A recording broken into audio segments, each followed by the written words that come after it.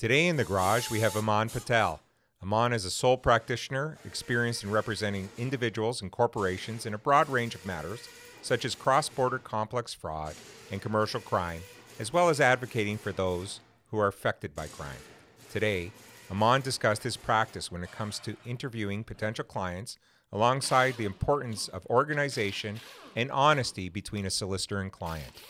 Whether you're driving a Jag convertible, shredding your Ovation guitar, or working on your retainer agreement, let's step into the garage, listen to the experts, and get a tune-up.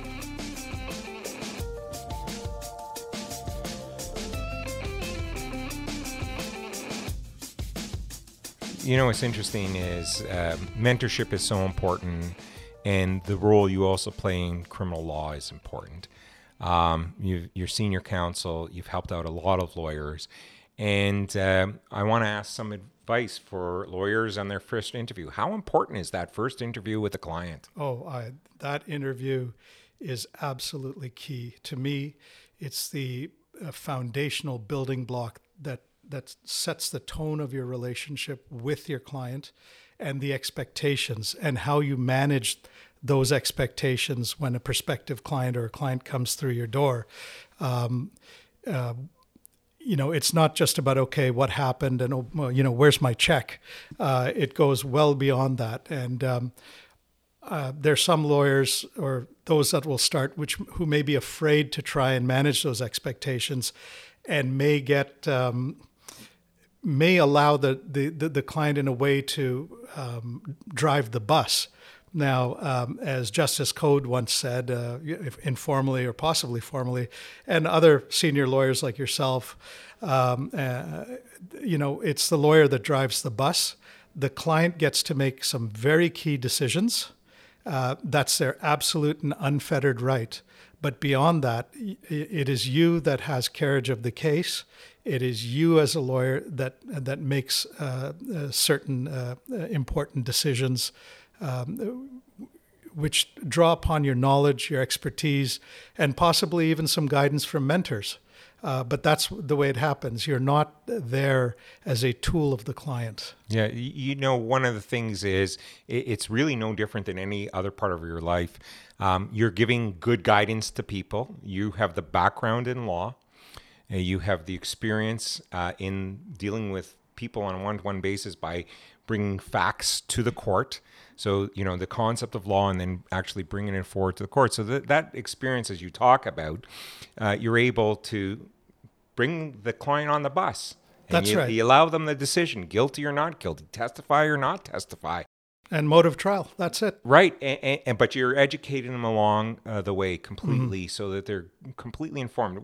And back in, I think it was 1994, I went to a conference in South Carolina with Posner and Dodd. Oh, yes. And they said that, the greatest complaint about lawyers is the lack of communication. And we know that power is really derived from information. And it's not about the check. Like you say, they will sign the check. It's about creating expectations and delivering on those expectations in a manner that they understand, so that they understand what your role is. Do you explain to them what the process is? How does your interview unfold? And then after that, I want to talk to you about what a retainer is and what Sure. does your retainer look like? Sure. So before a client comes through my door, we've typically spoken on the phone or we've traded a couple of emails. If you speak in any communication prior to a retainer agreement being signed, I always tell the client, and it doesn't matter how sophisticated they are, I always tell them that I am not retained, I am not your lawyer until we have signed a retainer agreement and I have an initial retainer. On that basis, I communicate with them. I do not give them any legal advice because you may not be covered because you're not retained. And what I do, however, tell them is, look, you have to bring in some government-issued photo identification. If you have any materials that have been provided to you by the police, let's say in a drinking and driving scenario, the readout printouts and so forth, bring all your paperwork. that you've been provided by the authorities.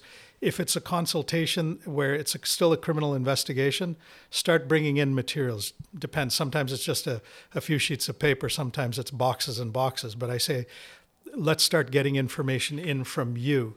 I explained to them that I need your photo identification. It's part of the requirements of the Law Society. Here's what I'm expecting as an initial retainer. How will you be paying it? If it's credit card, fine. Here's a link. Or you can bring your credit card in. Or if you want to pay by check, I prefer that you go to the bank and get a bank draft and you make it out to my name and trust. And when you come in, I will explain the entire process to you. So I try and keep the initial communications fairly short. I like to make them feel a bit comfortable. Depending on what they tell me that they're looking at as by way of what jeopardy they're in, I may tell them that this is a very serious matter, and whether you want to retain me or somebody else for that matter, get on it very quickly, because this is not to be trifled with at all. So that's my initial information I give to them. Once they come into the office, then there's a set procedure I have that I don't deviate from. And again, to me, it doesn't matter how sophisticated or unsophisticated the client is. It doesn't matter to me whether they are funded by legal aid or not. Makes no difference to me.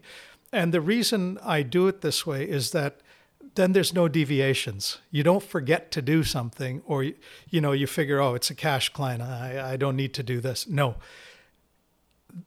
You go back to the foundations, managing expectations. So here are my rules, and here's what you have to abide by when you're dealing with me as your lawyer. And I do, part of the interview, I do tell them I can be quite tough on my clients, and you better expect that. And if I ask you to do certain things and get certain things completed by a certain date, they have to be done. Otherwise, why am I helping you? What's the use? It sounds like you give them your A game each and every time. Doesn't matter where they're from, whether they have the ability to pay or they don't have the ability to pay. That's right. But it's important what I think you just telegraphed, which is I'm not a babysitter. I'm here as your lawyer. Yeah. And are you strict on that? Are you strict to say, here's the value I bring. I know the law. I'm going to translate the facts, and I'm going to provide, a pathway for either an acquittal or during the trial, or if there's a resolution, you'll assist in that way. Are you very strong on that? The first interview, it really depends on the client. Our clients are fairly versed with the criminal justice system and have had experience either personally or through others. Others are quite afraid and extremely worried, or their spouses or their parent is, or whoever. And so you have to tailor the first, or the intake, as I call it, according to that. So part of the intake is an intake form. This is required by the Law Society. You get the client's ID. I tend to work with a scanner. It goes straight into my scanner, straight into my electronic system, and a copy is printed out for the hard copy file. The intake form has, they have to put down all their biodata, and if they're employed, where they're employed. All the things that the Law Society requires is on that form. And if you go onto the Law Society's website, they have a sample intake form. If you have a colleague that can give you one, use it as a precedent, cross-check it against the Law Society form, because for new lawyers out there, and even some lawyers that have been out a little while, you will be audited. And one of the things that the auditors ask for, first thing, where's the client's ID? Where's the intake form? Before they even get to the trust stuff, So make sure you have that, and you keep your powder dry. So what I do is I fill that out with the client. It tends to soothe the client a little bit. As you ask some questions, do you have any children, for example? Oh, really? And you start breaking the ice with that form. Once that form is filled out, then we move on to the retainer agreement. My practice is to always have two copies. One I hand to the client, and the other I have for myself, and we read it together. paragraph by paragraph, page by page. Some lawyers have very short retainers. They figure you don't want to spook the client. I have long retainers. Mine are several pages. And it is, again, I want to manage their expectations. I can give you an example.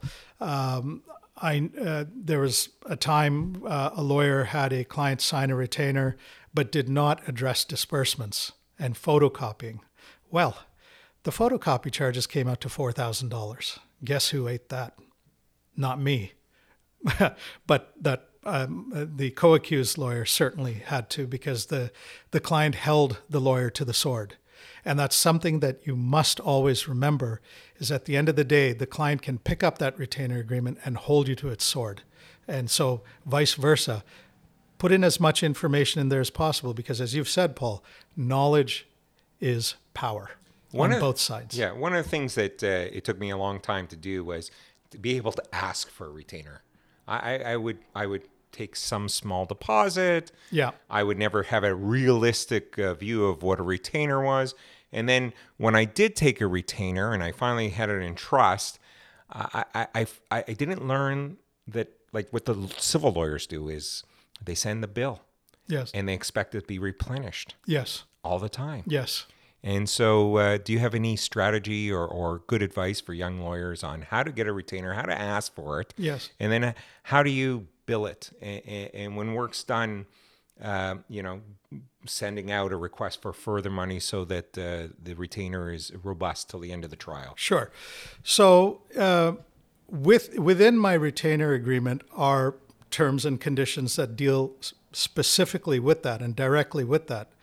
As I mentioned initially, I tell the client, until I have an initial retainer in the file or in trust, I'm not, we don't have a relationship, and I'm not doing any work, and I'm not looking at anything. So how do you determine the initial retainer? Well, with experience, you start figuring out how much something is going to cost. For younger lawyers, don't shortchange yourself and figure, well, if I ask for $1,000, I'll get the client. You may get the client, but then you may spend a lot of time chasing that client down for more money. And we all know that we can't get off the record for want of retainer. The judges have no sympathy for us. And there's no sort of empathy or sympathy when we're working below minimum wage. No, there isn't. So, speak to your mentors, speak to some of your more senior colleagues is something I would tell junior lawyers. Do not, whatever you do, undervalue yourself, but then try, resist the temptation of overvaluing yourself as well. Once you get an initial retainer that is, I would use the word significant. I have a clause in there that here's what the minimum trust balance should always be. If it falls below that, you have to replenish it back to at least the minimum. And if you don't, I stop working.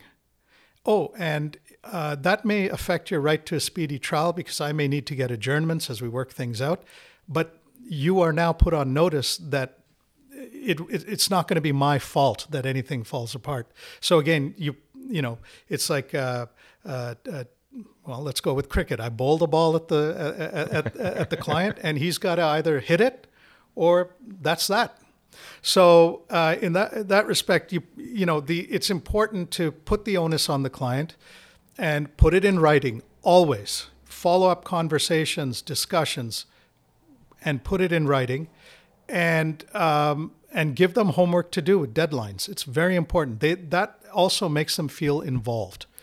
So, right? Yes. And one of the things I just want to pick up on is that you indicated, don't undercharge, but don't overcharge. That's right.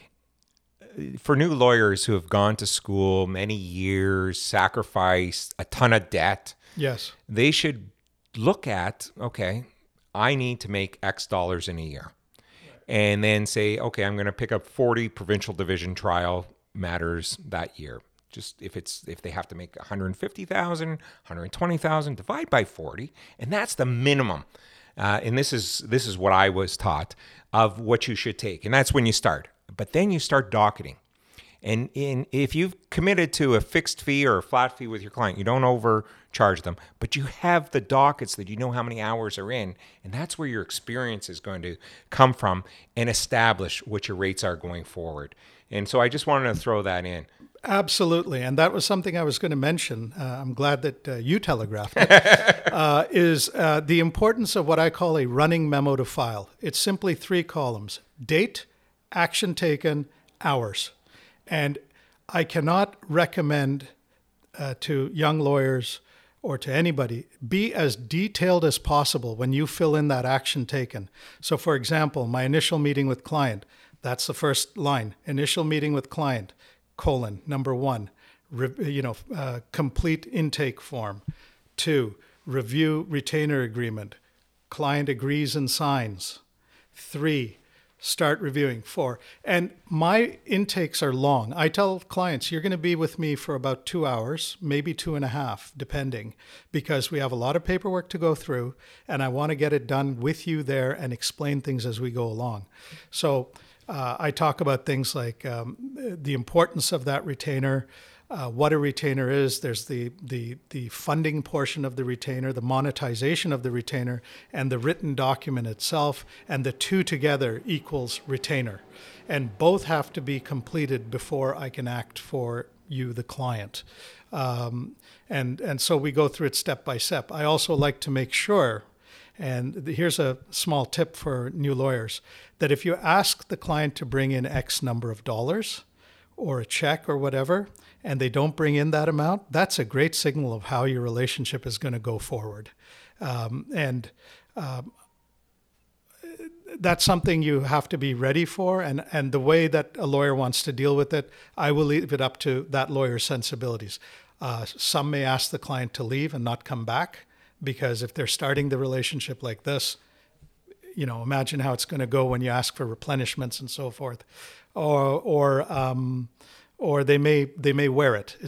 There's 2 extremes. Whatever anybody wants to do, that's their shout.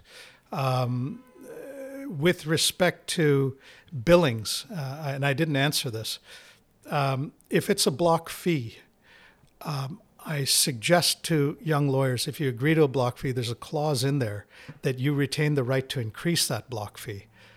Lessons will be learned that if you agree to a block fee, some clients will figure, well, that's good. You're my personal assistant now, and will call you incessantly and waste your time. And how do you docket for that? Because you're locked in. If that is the case, I've had this happen. I've written to the client and said, look, I know I agreed to a block fee, but on page 2, paragraph whatever of my retainer agreement, I reserve the right to increase it. And if this does not stop, I am increasing it to this amount. And that usually helps manage those expectations again. So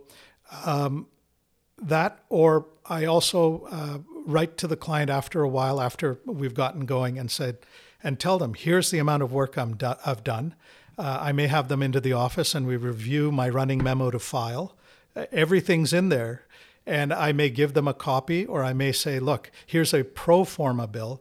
The work is not done yet. It'll be done after you're acquitted or the process is finished. And the scope of that process is in the retainer as well, whether it's a trial matter. Make sure you say it's only for the trial, or otherwise they'll expect you to be doing appeals and holding you to the sword of the retainer. So, I will send something, although we're not done, here's where we're at. And if it's a block fee, look, you're already saving money. Or if it's not, here's where, and it's important in a block fee to say, well, if you discharge me, then my hourly rate of X kicks in. And that's why you want to keep dockets and you want to keep the hours and track them. Exactly. And I know that part of the audience listening to this podcast and video are members of the general public. The message we're trying to send is not that we're looking for a ton of money. Criminal lawyers generally are not the highest paid amongst the profession. It's structure that we're looking for, because structure will allow young lawyers to treat themselves fair as much as they are treating their clients fair. That's right. There's nothing worse than, and this can be in any relationship, where somebody feels unbelievably undervalued, but working hard for the beneficiary of that value.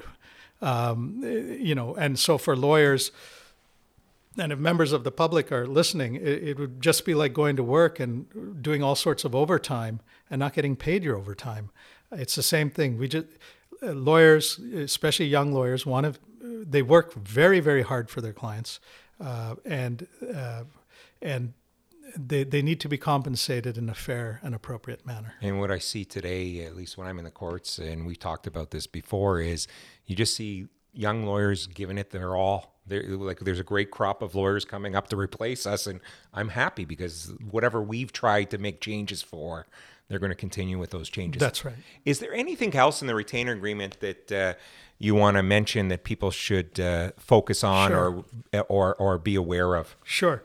So we've talked about the scope of the matter. You should always put your hourly rate in. As you become more senior, or if you're going to use the services of agents or other legal representatives, lawyers, make sure the client knows that up ahead and what those rates will be.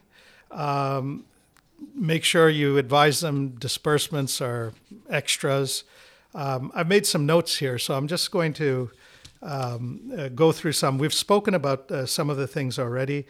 A further funds clause for replenishment. If you decide to give a discount to the client in interim billing or whatever, put a clause in that's up to you to do, that it shouldn't be expected on the next one. It just keeps things clean.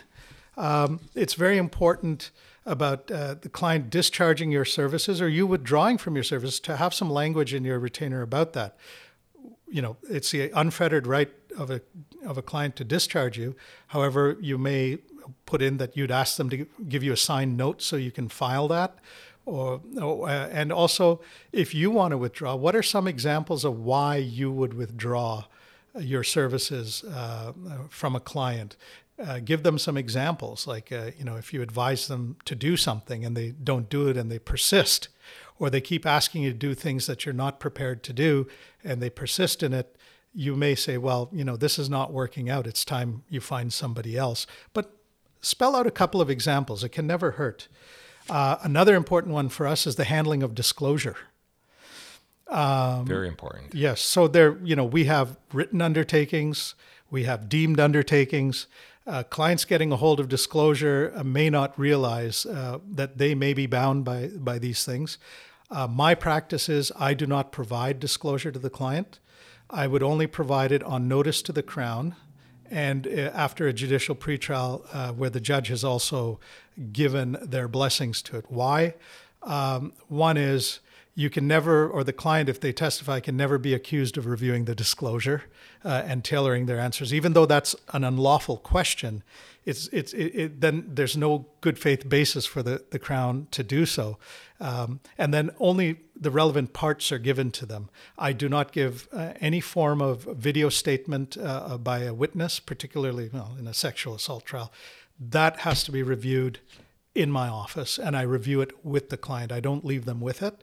And it's not about trust. It's so that I can take notes, and they may have certain things to say about that. And it's hard for the client, after watching an hour and a half of interview, to say, here are my 10 points. You may want to discuss that, the interview as it goes along, and take the points down in your running memo to file. It's so important that clients understand about disclosure and our obligations, because it is just getting a note there. Yeah. I'll get closer to the mic.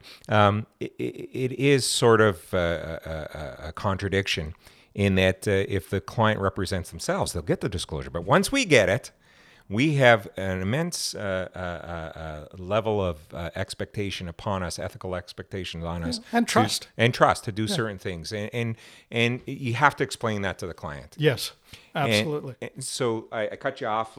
Sure. I'll let you freestyle All right. the balance. All right. So we talked about the handling of disclosure.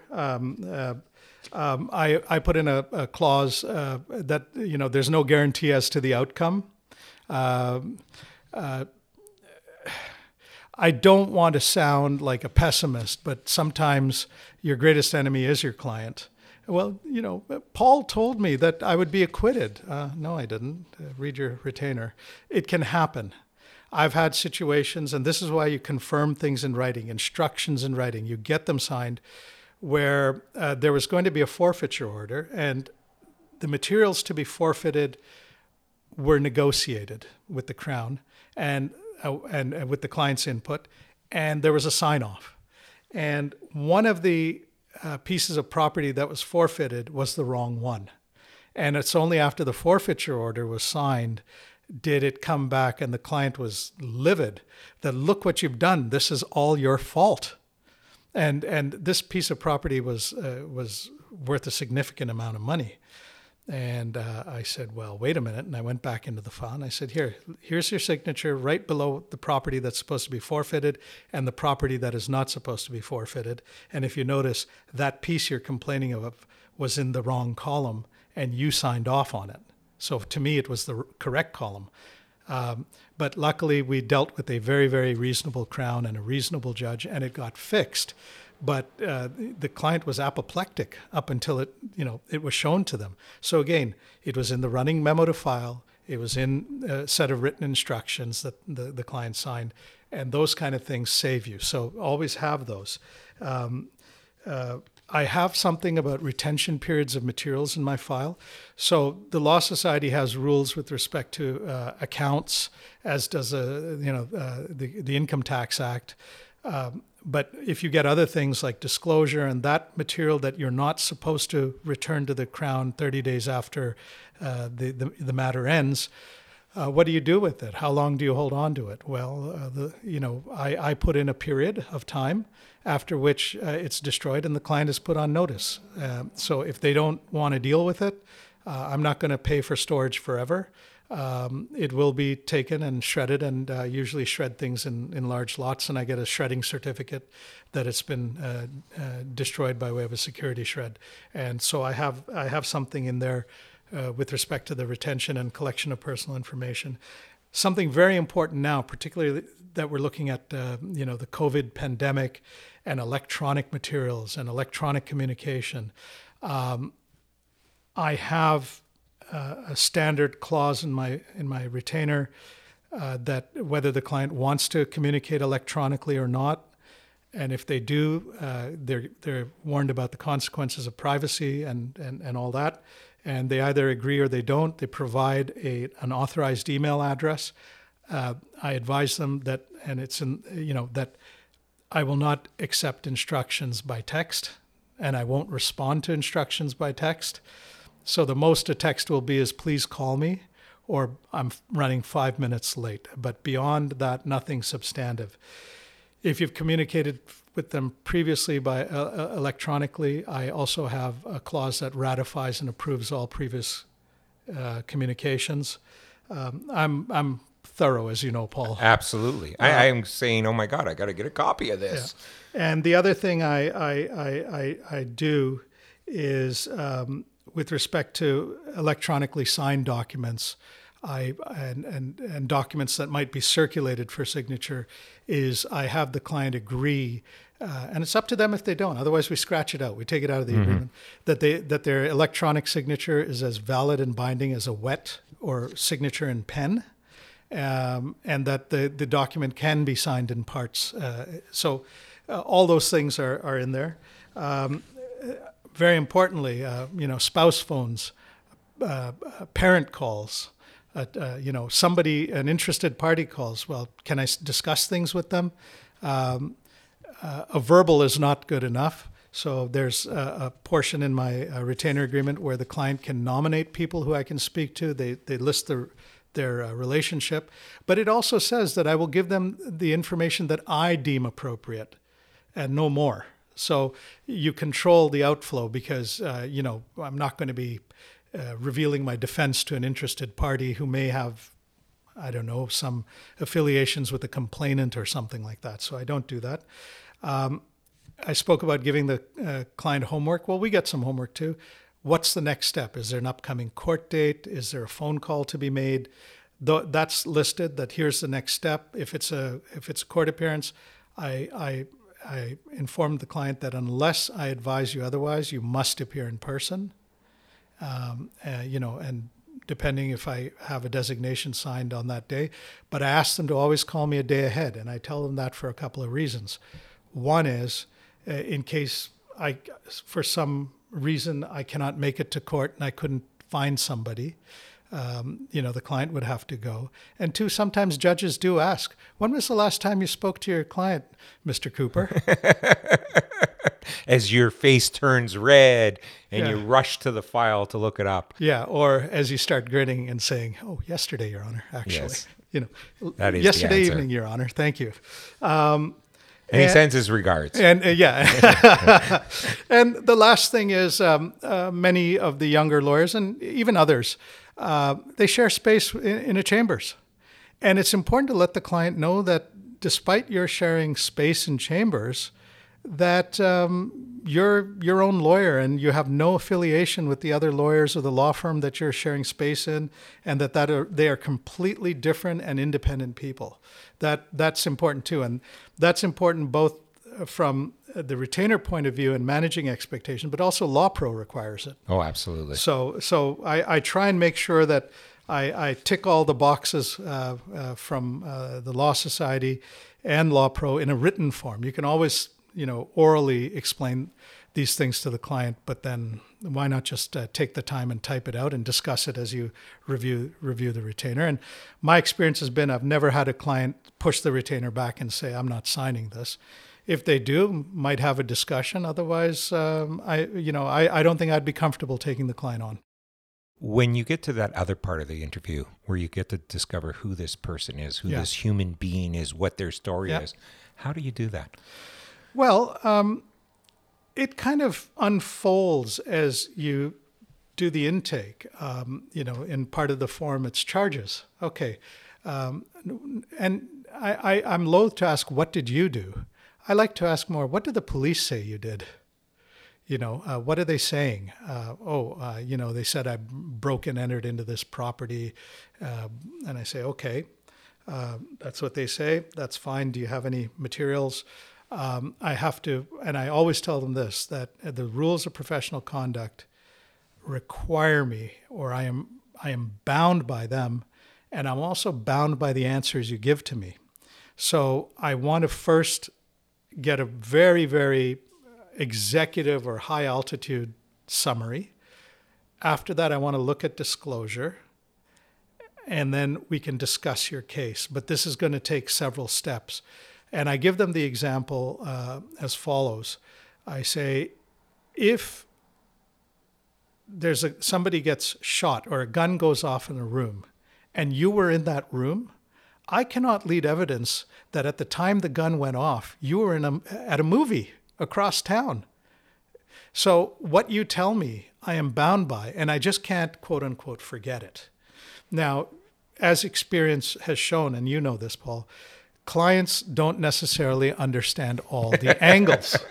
They don't understand the nuances, and they think they're telling you things that are helping you, but are either don't make sense, or they're completely contradicted by the disclosure you get. And so I want to look at the disclosure before I get into that. Paul, we're kind of at cross purposes here. You told me this on this date, and I really can't forget it because, as you know, I told you I'm writing everything down. But here's what the disclosure says. What's going on? And many of them will say, listen, man, I was scared. I didn't know. This is my first time. And that goes into the memo to file. Absolutely. Confront client with XYZ. Client explains they were scared, have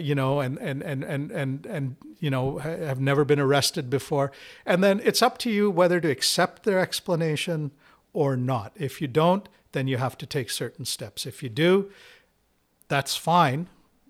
If you feel that it's reasonable, or you may want to say, I got to think about this, but make a note in that running memo to file. It is that document is a great document because it turns into your bill.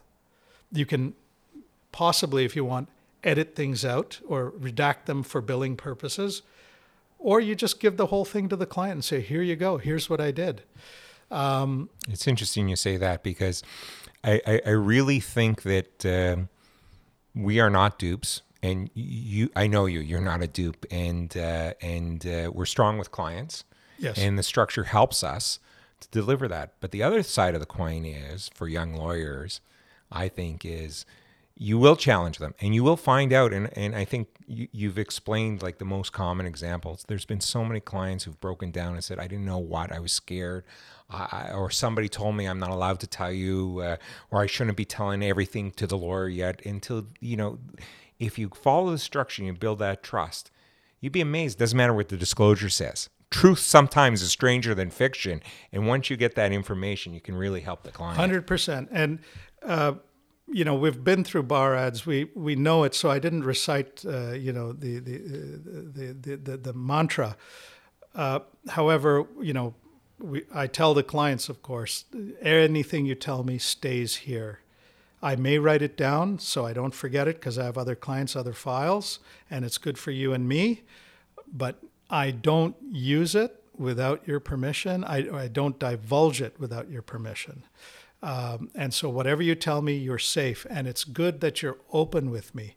This is why when parents want to sit in on the interview and all that stuff, I'll get them to sit in on part of the intake. And then I say, there's my waiting room. I'll see you in a little while, or why don't you just slope off for a cup of coffee and we'll call you when we're done. Because how many cases have you had where the partner's sitting there or somebody's sitting there and that person is, and your client is absolutely reticent, and they're making stuff up just to skirt the issues that are really big elephants in the room, and everything they're telling you just does not make sense, right? So it's important to manage those expectations, and particularly those who are writing the check on behalf of a client. And this is another practice tip: if a parent is paying or the spouse is paying, get their photo ID as well, because on audit they will ask you, "Oh, mom paid. Where's her ID?" I didn't get it. Whoops.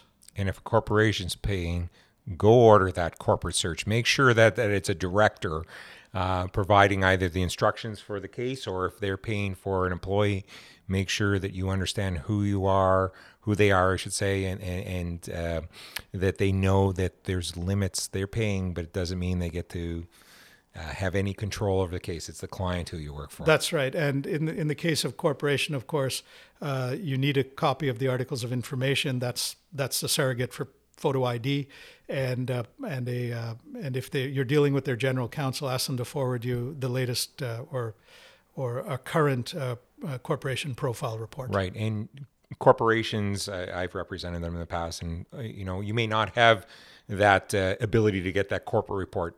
You may have a friend who you went to law school with who's practicing real estate or corporate commercial. Get them to buy it. You pay them back. You can retain them to buy it. 100%. This is public information. So nowadays, if you do have a friend or a colleague such as that, it's simply asking one of their clerks to go online and pull it, and you pay them the fee. Got to ask you if you can recall or share with us one of the stories where that interview that you had, that human touch that you had with an individual, at the end of the day, at the end of that trial, what you learned that information made the difference for an acquittal. Now, I had a client who had suffered a severe brain injury and was accused of doing some terrible things. But it was learning of that brain injury, getting the materials relating to that brain injury, where the medical community thought this person was okay until they started having psychotic breaks. And those were directly linked to the injury.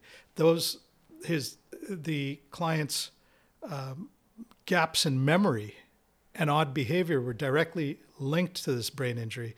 That helped tremendously in getting an extremely favorable result for the client. Whereas if it was just some regular punter, if I may say, they were looking at double digits, easy, and that's what the Crown thought. But it really swayed the day once this started getting filed. Even the Crown it brought the crown around to some degree. And then the rest is advocacy work and filing all the correct materials and putting them before the judge. I know that you've practiced for many years, experienced. I really appreciate you sharing all your information today.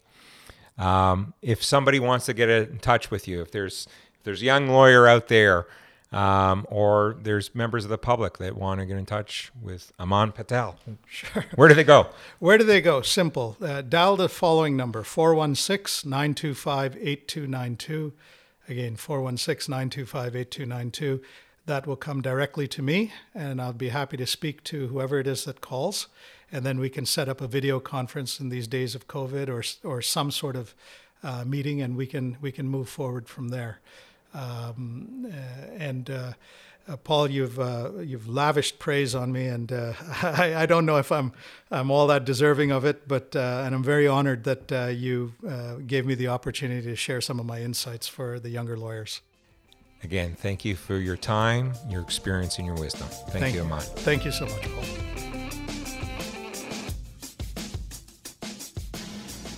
Thank you for listening to today's podcast. A shout out to our fantastic producers, Zenia, Sethna, and Jason Cooper.